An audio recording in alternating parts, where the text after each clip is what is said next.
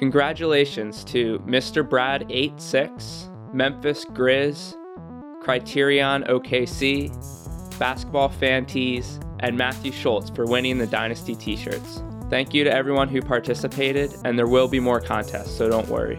Now, let's get to the show. Kawhi never returned, the Thunder disappoint, the Trailblazers and Raptors get swept, 3 rookies lead their team to the second round, and the number 1 pick is still on the bench. And a Warriors-Cavs final almost feels inevitable. But how did we get here? This episode, we talk about last year's draft, proving hindsight is indeed 2020. Who thought Donovan Mitchell would be this good? Enjoy. July 1st, 1947. Before the upcoming season, the Basketball Association of America, which later became the National Basketball Association, held the first inaugural draft. 10 teams, including the Pittsburgh Ironmen, Toronto Huskies, Boston Celtics, Providence Steamrollers, New York Knicks, Philadelphia Warriors, St. Louis Bombers, Chicago Stags, Washington Capitals, and Baltimore Bullets. The draft went in reverse order of the team's records the season before, and they took turns picking U.S. college basketball players. Andy Tonkovich from Marshall University was the first person to ever be drafted by an NBA team, by the Providence Steamrollers. He played 1 season. In fact, 4 of the first-round picks never played in the league. But 3 players did go on to have Hall of Fame careers, which goes to show that you don't always know what you're getting when you draft a young player. Since 1947, the NBA has expanded to 30 teams, cut the draft to 2 rounds, implemented a lottery to decide the order of the first 15 picks, and teams can draft international players. But all players must be at least 1 year removed from high school. Today, we talk about our impressions from last week's draft, how the draft actually works, one-and-done culture, and NBA conspiracies. Millions of people watch the NBA every season, rooting for their favorite team or picking their favorite players. My name is Dylan Garvin, and I'm more interested in the game outside of the game. In this simple game that involves 1 ball, 2 hoops, and 10 players, how do you crack the code and build the perfect team? This is Dynasty.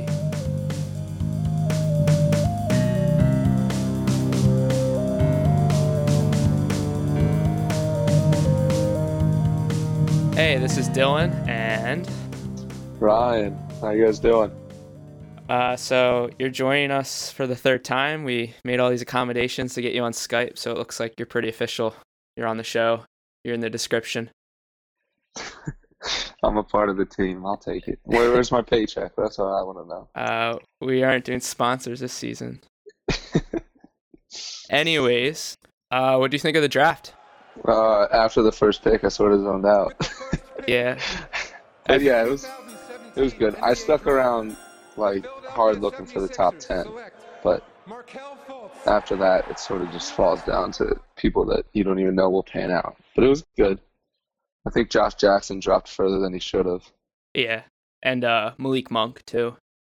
Yeah, those 2 big. I mean, I didn't think it's whatever teams like, but Celtics taking Tatum really pointed out the reason why they wanted to trade back or up, whatever it is, with the Sixers.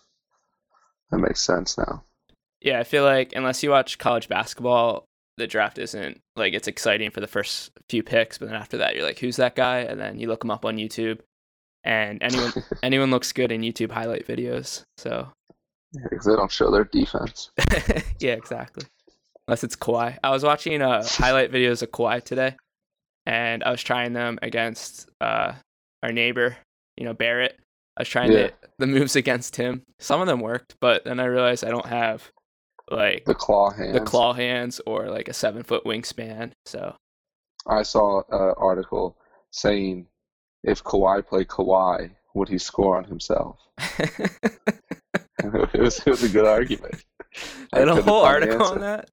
Yeah, I mean, his defense is so good, but his offense is so good, so I don't... All right, in a day where Chris Paul gets traded... This was before the trades. Someone has a lot of free time. It's a really slow day. Like, oh, nothing's going to happen today. That's right.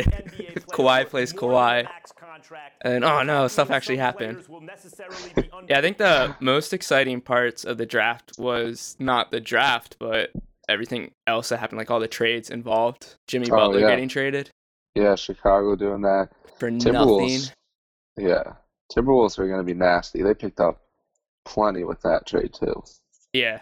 Well, I just wonder if their timelines will go. But I mean, Karl-Anthony Towns is pretty good, so I see no problem. I was just reading an article that Andrew Wiggins, based on metrics, is the worst defender in the NBA. I don't know how true that is. I didn't watch a ton of Timberwolves. And, I mean, maybe it's just all effort-based. I mean, he has, I never heard that he was a bad defender coming out of college. So, yeah. I don't know. We'll see with that. But, yeah, I mean, you kind of mentioned it, but most surprising move, I guess, for me was Jason Tatum getting picked by the Celtics. Yeah, I mean, that was the first shocker. I was actually hoping the Lakers wouldn't pick Lonzo because that would have been more funny to me. But yeah, Tatum going to the Celtics was the first big surprise, I think. Yeah, and after that, everything kind of fell into place. I mean, there were a bunch of trade ups and trade downs, but I'm not sure how much will matter. The kid the Spurs picked up will probably be an all-star in 3 years, Derek White. Could be true. Yeah. Which... sorry, go ahead. Who do you think won the draft? What team? I mean, I have a pretty obvious answer. The team with the most picks early on. But... yeah, I mean, I thought the Kings did really well, for the Kings. Yeah. Just getting De'Aaron Fox, which was, the obvious move, but they could have just screwed it up being the Kings. And then trading back, trading out of the 10th spot and getting more assets, picking up Justin Jackson, who I really like. Yeah, I like him too. I thought that was a good pick. And then the boy from Duke, Harry Giles, dropped that pretty far because no one wanted to take it. If he pans out, he could have been a top 5 if he didn't get injured all the times before. Well, I mean, but he also could be a bust. You tore your ACL, but he tore it twice. But I mean, how hard is that to come back? It could be mental for him. I mean, I'm not going through the daily grind or a whole season's worth of stuff. He's constantly jumping. But I've seen a few articles where guys in the NBA can play. I saw a guy who played in the NBA with no ACLs. Ooh. He didn't get the surgery before, and he just played strengthening the rest of his muscles. Now, he could have been a bench player, but... So if you don't have an ACL, what does that limit you to? Can you hurt other stuff, or...? Yeah, you're more prone to tearing any of the other ligaments in your knee. So your PCL, your LCL, or your MCL. So your ACL is the anterior. So that's the one. It's basically making cuts going left to right. Hold your knee in place. So if that's not there or working hard, the other ligaments will be working twice as hard to make up for it. So they are more probable to tear if they're not strong enough. Okay, that makes sense. Yeah. So, but for him, he has to, well, he was playing, so it's just that mental thing, I guess, just getting back to full speed. Yeah, and he's young and athletic, so I think it depends how good the Kings, athletic, medical staff is. They're the people working him out, telling him should he play, should he not. The kid's 19 years old, 20 years old. He's going to want to play, so yeah, it's up to them to keep him healthy.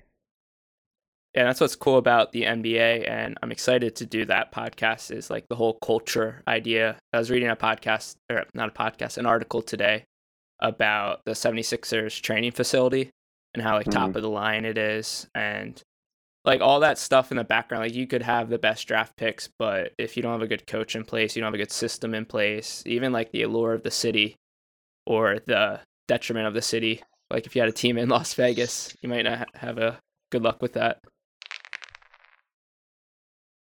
Who's your Rookie of the Year pick? Well, you would assume it'd be the first pick. Lonzo. No.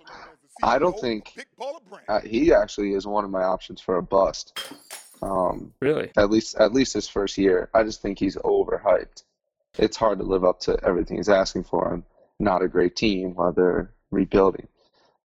But as far as Rookie of the Year, I would pick either Josh Jackson playing in Phoenix, because he's playing with a young crew. He can probably start. and they're just looking for high numbers. And then another option would be De'Aaron Fox playing with the Kings. That's a good one. Yeah, plus Josh Jackson's like a grown man. He's 20 years old, which is a grown man. Exactly. I know. And everyone else is like a year younger than him, and he's pretty big, pretty jacked. I am a man. So I came up with this myself, / I probably am stealing it from someone, definitely read it from somewhere. But bust formula, I said it's outcome divided by expectation. So you could have a guy in the second round who ends up, he's not as good as Lonzo, but based on where he's drafted, it's like a better output. So if you don't live up to that expectation, then you can be considered a bust, even though you could be a decent player, which is crazy. But you're not as good as what they assumed. Yeah, like think of all the people you go through. I mean, Greg Oden was injuries. You have other people like Darko, Bowie. Just all those guys, like, and it gets to them because they say, oh, you were drafted first overall, you're drafted second overall, and that can get to them, even though they could be fine role players, but they're just not as good as they're supposed to be. Another bust, or another person I think that was drafted higher than they should have was TJ Leaf, coming out of UCLA. TJ Leaf has the funniest voice. Did you I hear haven't heard him talk. Were you not up when they drafted him? No, oh my nothing God. after 10. I mean, you just expect, like, he's 6'10", power forward. I expected, like, a deeper voice. Or, like, just the way he was talking, he was just, like, so happy, which, I mean, I'm glad he's happy, but it was just so funny. Like, look it up. All you listeners out there, look up TJ Leaf interview. Plug in his voice on this podcast right here. All right, right here. I'll do that. So I'm just really excited to get out there and meet everyone again and just talk with everyone. Remember the first time you ever heard Tim Duncan speak? Yeah. Or Richard Jefferson. Richard Jefferson, yeah. So, like, hey, guys, how you doing? I know, because, like, there's these huge, like, athletes, and then their voices don't match up. But then you have guys like Brooke Lopez has, like, the deepest voice ever, which matches. He's 7 foot tall. Zay set such a good screen. He made his man help, and his man didn't know what to do. So he got back to Zay. Randy made a great pass. He just tried to convert. I'll just get into it. The rules of the draft. Each team gets a first-round pick and a second-round pick. They're allowed to use the pick, sell it for cash, not exceeding $3.5 million in the season, or trade it. And we saw this with the Warriors. They actually spent the whole $3.5 million on a second-round draft pick, which $3.5 million is a lot, but, like, I was listening to Sixers radio because they sold 2 of their picks, and people are just so upset because they're like, well, that could be a potential player. Like, the money doesn't help us. The owners are already rich. They don't need the money, so... Well, if they are... It depends how much they're paying. Not only are they making that money, but they're saving money, not signing someone. That's true. What you got to think. So it's more than $3.5 million if they can get that. But they're right. Like, if the Sixers see, hey, there's no one else that we really need, and let's not waste our time and money on this. Instead, let's shoot for, like, Iguodala in free agency or Kyle Lowry. Like, let's try and pay an established star. Then I'm fine with that. That's true. And, I mean, you only get 17 roster spots with the extra 2 that they added with the D-League. Or G-League. Yeah, the Gatorade League. Naturally, we called our stuff Gatorade. But I read a cool thing that when you make a trade in the NBA, you can't just straight up trade something for nothing. Like, I couldn't, if I didn't want this player, like, say, I don't know, the Cavs just did not want Kevin Love, and they're like, we'll give you to him for free. They couldn't trade him to a team without the other team giving up at least something. And so when you make those trades, sometimes it's valuable to have these assets overseas, like foreign stash players, that you know will never play in the NBA because they're not good enough. But it's something that you can trade. Oh, can you not just put like $1? No, you can't trade money. Like, you can do that for picks, but you can't do that for players. So each team gets a first-round pick, a second-round pick, but you cannot trade your first-round pick in consecutive years because of the Stepien rule. In the 1980s, Ted Stepien was owner and general manager of the Cleveland Cavaliers. During that time, he traded 5 consecutive first-round picks in order to move up in the 1982 draft. One of those picks ended up being future Hall of Famer James Worthy. So basically, they did that, and it screwed them over because they didn't have any draft picks for 5 years. And so the NBA stepped in and said, you can't do that. And that's why if you follow the NBA trades and you're wondering, well, why did the Celtics have the first overall pick? Weren't they the first seed? Well, it's because they had the Nets swap. So they were able to swap with the Nets, who were the worst team, and they got the number 1 pick that way. In that trade, they traded Kevin Garnett, Paul Pierce, and Jason Terry, right? Yeah. So they traded for Brooklyn's first round pick, and then they traded 3 first round picks and then 2 pick swaps. So it's basically the equivalent of 5, but they kind of found a way around that because they weren't allowed to do the consecutive. So we'll see if they make a rule now, because the Nets kind of got screwed by that. But you can't protect stupid. These teams, they traded the pick, but then the original team will make the pick. They'll pick the player. They have to awkwardly put on the hat, even though they know they're going to be on the other team. They do that because of the consecutive picks rule. So when you pick the player and then trade him, you're technically not breaking the rule. So players drafted must be at least 1 year removed from high school. That's relatively new, which has created a one-and-done culture. And kids who go to college for 1 year just to play basketball, they're not really focused on class, and they don't get paid. So should we get rid of the rule, or should we extend it? I said get rid of it. I said if especially because they're putting money into this Gatorade League, so that players straight out of high school can go develop underneath a team, and then they could go to the NBA. And if they're better than that, if they're like Kevin Garnett, LeBron James, whoever it is, comes out of high school and can go straight to the NBA, then let them do it. Don't let them waste their time. But if they choose to go to college, I don't think they should get paid. But that's saying that they also have the option to go straight to the pros. Yeah.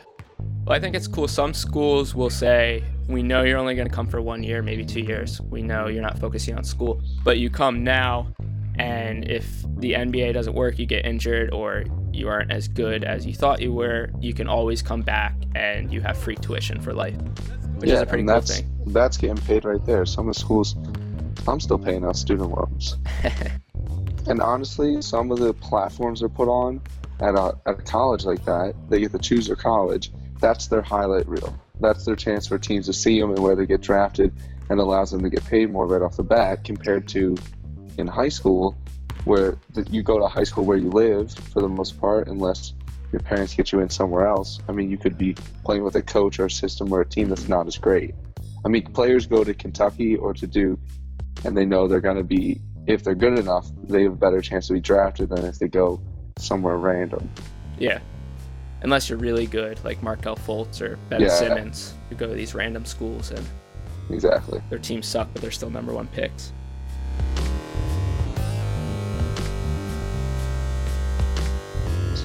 Yeah, I agree. They should get rid of it, because I think the biggest fear of people is like, oh, then everyone's going to come out of high school. And I mean, that's not really the case. Like you're saying, like it's hard to know who's ready. And so I think that will prevent a lot of people from going. Like LeBron James, Kobe Bryant, Kevin Garnett, like they knew they were going to be good, and they're like, we're not going to college. And they knew they were going to get drafted in the first round. But that's not true of everyone. It kind of takes that year to, like you said, have your highlight reel. And they had scouts and their agents also tell them. Mm-hmm. Like you see kids declare for the draft, and then they see they're not going to go in the first round or whatever, and they'll say, actually, I'm going back for another year of college. Yeah, and it's knowing like which draft is weak, which is strong, knowing your stock, which is a whole crazy thing. But I mean, I think it's more of a money thing. They say they're protecting these kids, but the colleges make so much money that you have to imagine that the NBA and the college are in some sort of agreement that, hey, like, you're not going to take all this money from us. I mean, we'll see if it changes. All right, the draft lottery, which comes about a month before the actual draft. And here's how it works. All non-playoff teams are assigned odds based on their record. So the worst team gets a 25% chance at the top pick. The second worst gets a 19.9%. Third worst gets 15.6%, and so on. These odds are represented by ping pong balls with numbers on them. Then different combinations are assigned to lottery teams. So the worse your record, the more combinations and higher the odds you have. So they go into the secret room, they put them all in a machine, and it's watched over by a third party, which is usually an accounting firm. I think it always has been an accounting firm. But in the secret room, they draw for the first 3 picks. So they hit it, whatever comes out, that's the number 1 pick. They hit it again, whatever comes out, that's the number 2 pick. Hit it again, that's number 3 pick. And then all the teams that are left, it just goes in whatever order that they were left in. And so I mentioned the secret room because that has led to one of my favorite discussions with you about the NBA, conspiracies. There's so many conspiracies. They try and pick big cities like New York, Los Angeles, and they give those teams the picks for big important years. Like Knicks getting the number 1 pick for Patrick Ewing, like bringing him to New York. Lakers getting trades that are like Jerry West apparently moves, but they're able to get Shaq from Orlando to LA. Like NBA is trying to move things to where they can get a better viewing, more fans for the sport. All right, so let's go through it then. I'm just gonna name some, and you say if you think it's valid or nah, it's just chance. So first one, Patrick Ewing going to the Knicks. Conspiracy. Yeah, I agree. I think it's kind of fishy that, this great player that everyone knows will be amazing. Let's do a lottery. And let's make sure that the Knicks, who were not the worst team, I don't even think they were top 5 worst teams, just happened to get it. So if you're really into NBA conspiracies, go look up the video for this, the Patrick Ewing lottery. There's a huge conspiracy that either they froze the envelope. So back in the day, they used to pick from envelopes, at least in the first lottery, instead of ping pong balls. And so it was just, everyone had the same chance in the lottery. And they say that they froze the envelope, so he felt around for the cold one and he pulled it out. Another conspiracy is that they folded over the top, which if you look closely, it's slightly bent, and so he felt for that. So I don't know. We'll see. I mean, if the NBA came out that they did rig stuff, then this whole podcast is pointless. Like, it just ruins everything. It ruins the whole idea of sports. But that doesn't mean that they didn't have a guiding hand in some stuff. Like, it's definitely a business. They want good stuff to happen for all the teams. They want it to be competitive. It's just odd, the things that they guide hand from. Like like they stopped Chris Paul from going to Los Angeles, right? Yep. To the Lakers. But then they allow, I think they see later on, like, we made that mistake. Let's let Durant go to Golden State. Like, why not stop him? Well, I think it's interesting because all these trades are happening, like Chris Paul going to the Rockets, Jimmy Butler going to the Timberwolves. We'll see where Paul George goes. It'd be interesting if he went to the Celtics. I think the NBA now is saying, okay, Warriors are really good. The finals are really boring, so we want more competitive teams. We want more people to watch and root for their teams or pick a team. So I wouldn't be surprised this year if we're already seeing it, a bunch of crazy trades are happening so that the league gets more competitive, and the NBA is going to let that stuff happen and maybe even encourage it. Yeah, and I think, the finals, what they want is more games. They could care less if, you could drop back to the Lakers-Celtics rivalry going for a while, or like even the Bulls winning 6 finals within a 10-year span. Like, that's gonna, at the moment, people want greatness. They want to see greatness and want to look back at it, but they want longevity of it. They want to see the games continue. If Golden State swept the Cavs, it would have been terrible. Them just winning 1 game sort of gave a minimal hope of we could keep watching more basketball. But then it was over so quick. So yeah. Let me give you a couple more. Shaq going to the Magic, which was a new franchise at that time, just had started up and they needed some star power. Yeah, I thought that was right. And he didn't even want to be there. Yeah, then they got the number 1 pick again the next year. Just Weber, and then switch it for Penny Hardaway, right? Penny Hardaway, yeah. Which I heard that's another conspiracy that it was enough just to give him Shaq, which is really silly. They wanted to make sure they got another number 1 pick, make it exciting, which they were. They went to the finals. You can fall into a dark rabbit hole in conspiracy theory YouTube videos. And the Kings-Lakers playoff series or finals, it just is never ending. And by the end of it, you're looking at 9/11 and thinking that it was all a hoax. It's crazy.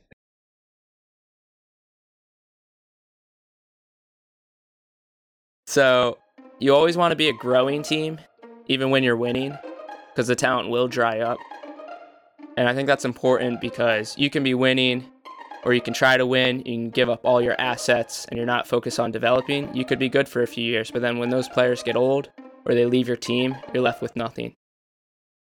Yeah, unless you're the Celtics and can trade away all your stars. I like this quote I read the other day, that NBA draft picks are like a new car. As soon as you buy it and drive off the lot, it starts losing value. So I think that's kind of cool because we see these draft picks like Jahlil Okafor was a number 3 pick. He's not worth a number 3 pick anymore.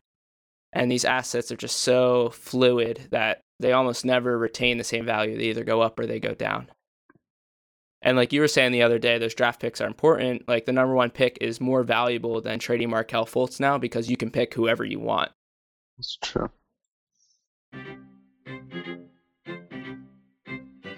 So draft picks only matter if you know what to do with them. You need to have the coaches, culture, and veteran players in place to help that player assimilate into the league. And talent isn't enough. Plenty of top picks were not able to make in the league because of injuries or a bad work ethic. And now they're labeled busts. So if you want to build a dynasty, the draft is a great place to start. But that's not the only thing that matters. Next week, we talk free agency.